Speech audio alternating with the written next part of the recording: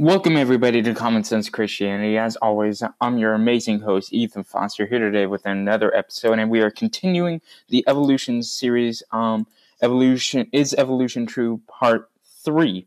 And today we're just going to be briefly looking at the book of Genesis, chapter 1. You know the drill. We're going to be seeing if evolution can fit in with the biblical account. So what about evolution? This is probably one of the most controversial subjects in the Christian church, like I've been saying time and time again. But what if the science and Christianity can go hand in hand? Christians will often point out the famed Genesis creation story, the account that says God created the earth in 6 literal days, well, as people say. However, scientists say that the universe began around 13.5 billion years ago, and humans appeared around 2.5 million years ago. And modern-day humans, the ones that we have today, appeared around 100,000 years ago. That is much longer than 6 days. And look, I'll be honest. Personally, I think theistic evolution is true. There's good evidence for it. How exactly would these two go together, however?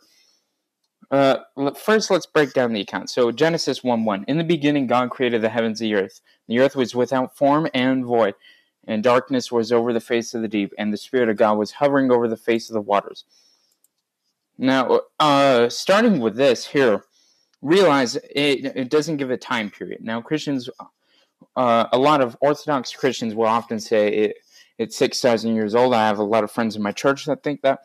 But I counter that claim because the evidence just doesn't add up to that. Yes, you can explain some things with the Noah's flood, but you cannot explain the preciseness in the layers. You cannot explain the light from the stars, which we'll get into later in this episode. So,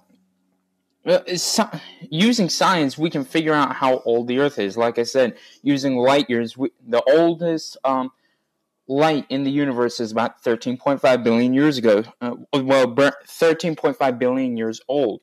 That's how long it took to get over here. So we can reasonably assume that the universe is about that age. Because using light years, it's very simple math. So we can take that, but the whole question is, how did the universe even begin? Which the best explanation is God. Now, scientists are working on figuring out alternative explanations, but I think that is the most logical, philosophical reason. So let's go on to the third verse. And God said, "Let there be light," and there was light. And God saw that the light was good, and God separated the light from the darkness. God called the light day, and the darkness he called night. And there was evening, and there was morning the first day. The first day of creation seems very simple, but it's actually very complicated. Christians will often point out God appears to have created light in one day. Of course, God can do that in one day, but the question is, did he actually do that? What if God had a plan to perfectly create us through the process of evolution over millions and billions of years? So let's take the tree, for example, Darwin's tree. So what if God just started with the simple amoeba or simple bacteria and let that branch out?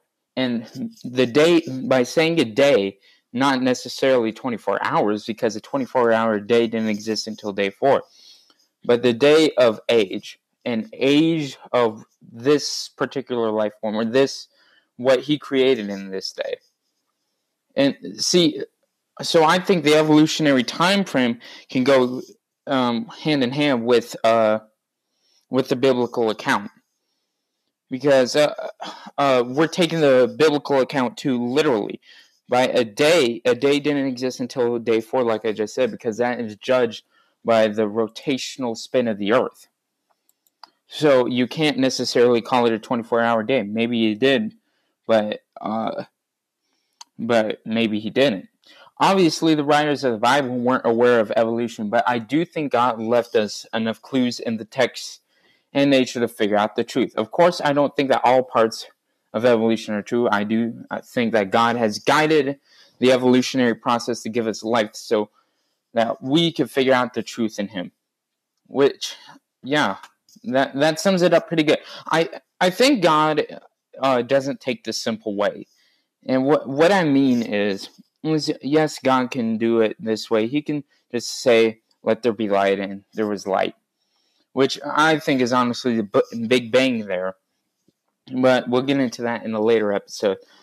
But God is a creative mind, and He wants to be creative with this thinking. So if you've ever studied evolution extensively, or not even extensively, very simply, if you've been in school in your biology class and you're learning about evolution, it seems all designed so that we could be here. You start from the bacteria, and it branches out. You have a couple billion years of just bacteria on the earth. And all of a sudden, these cells start working together and create multicellular organisms. And then you get to the Cambrian period, and you see the first fish, the skeletal bones, our earliest ancestors according to Darwinists. And you see how they evolve over time. And you get to the Silurian period. You see how they have progressed. They have gotten smarter. They do this, they do that. They've developed memory. And then you keep going on, and they develop into amphibians. And the amphibians are, again, smarter. They're more evolved. They withstand things, and they're smarter. And then you go on later, and they evolved into reptiles. And reptiles dominate the earth for a long time. But then you get to the Permian period, right before this massive extinction. And you see this these things called mammal-like reptiles. And you see how their behaviors are just like mammals. And then you move on past that great extinction, and reptiles evolve, and they branch out. And they move on. And you get to the Triassic period, when the first mammals evolved. And they live around in the shadows of the dinosaurs. And then the dinosaurs die out. And you get to the periods after that. And mammals take over the earth. And then you have monkeys. And then that monkey starts to walk upright. And then that monkey develops and gets smarter. And remember, all of this is simple accidental mutations, according to evolutionists. But see, that I don't have enough faith to believe that it was all by accident. I think God has developed us to make us special, to make us in His image over time through the process of evolution. He guided the mutations. He made it so that somehow, some way, we would develop onto this earth in a special, in a wonderful, in a magical way. And that is the beauty of evolution. I think evolution is proof for God, not against God. And on that note, I will end this episode. Thank you guys for listening to another episode of Common Sense Christianity. Please share the show with your friends, family, children, grandparents, whoever wants to learn about religion, Christianity, and debating certain religious and atheistic topics. I love doing this, guys, and we thank you again for listening. If you want to contact me with any questions, concerns, objections, you can email me at commonsensechristianitypodcast@gmail.com. That is commonsensechristianity@gmail.com. Until next time, God bless you. This is Ethan Foster with Common Sense Christianity.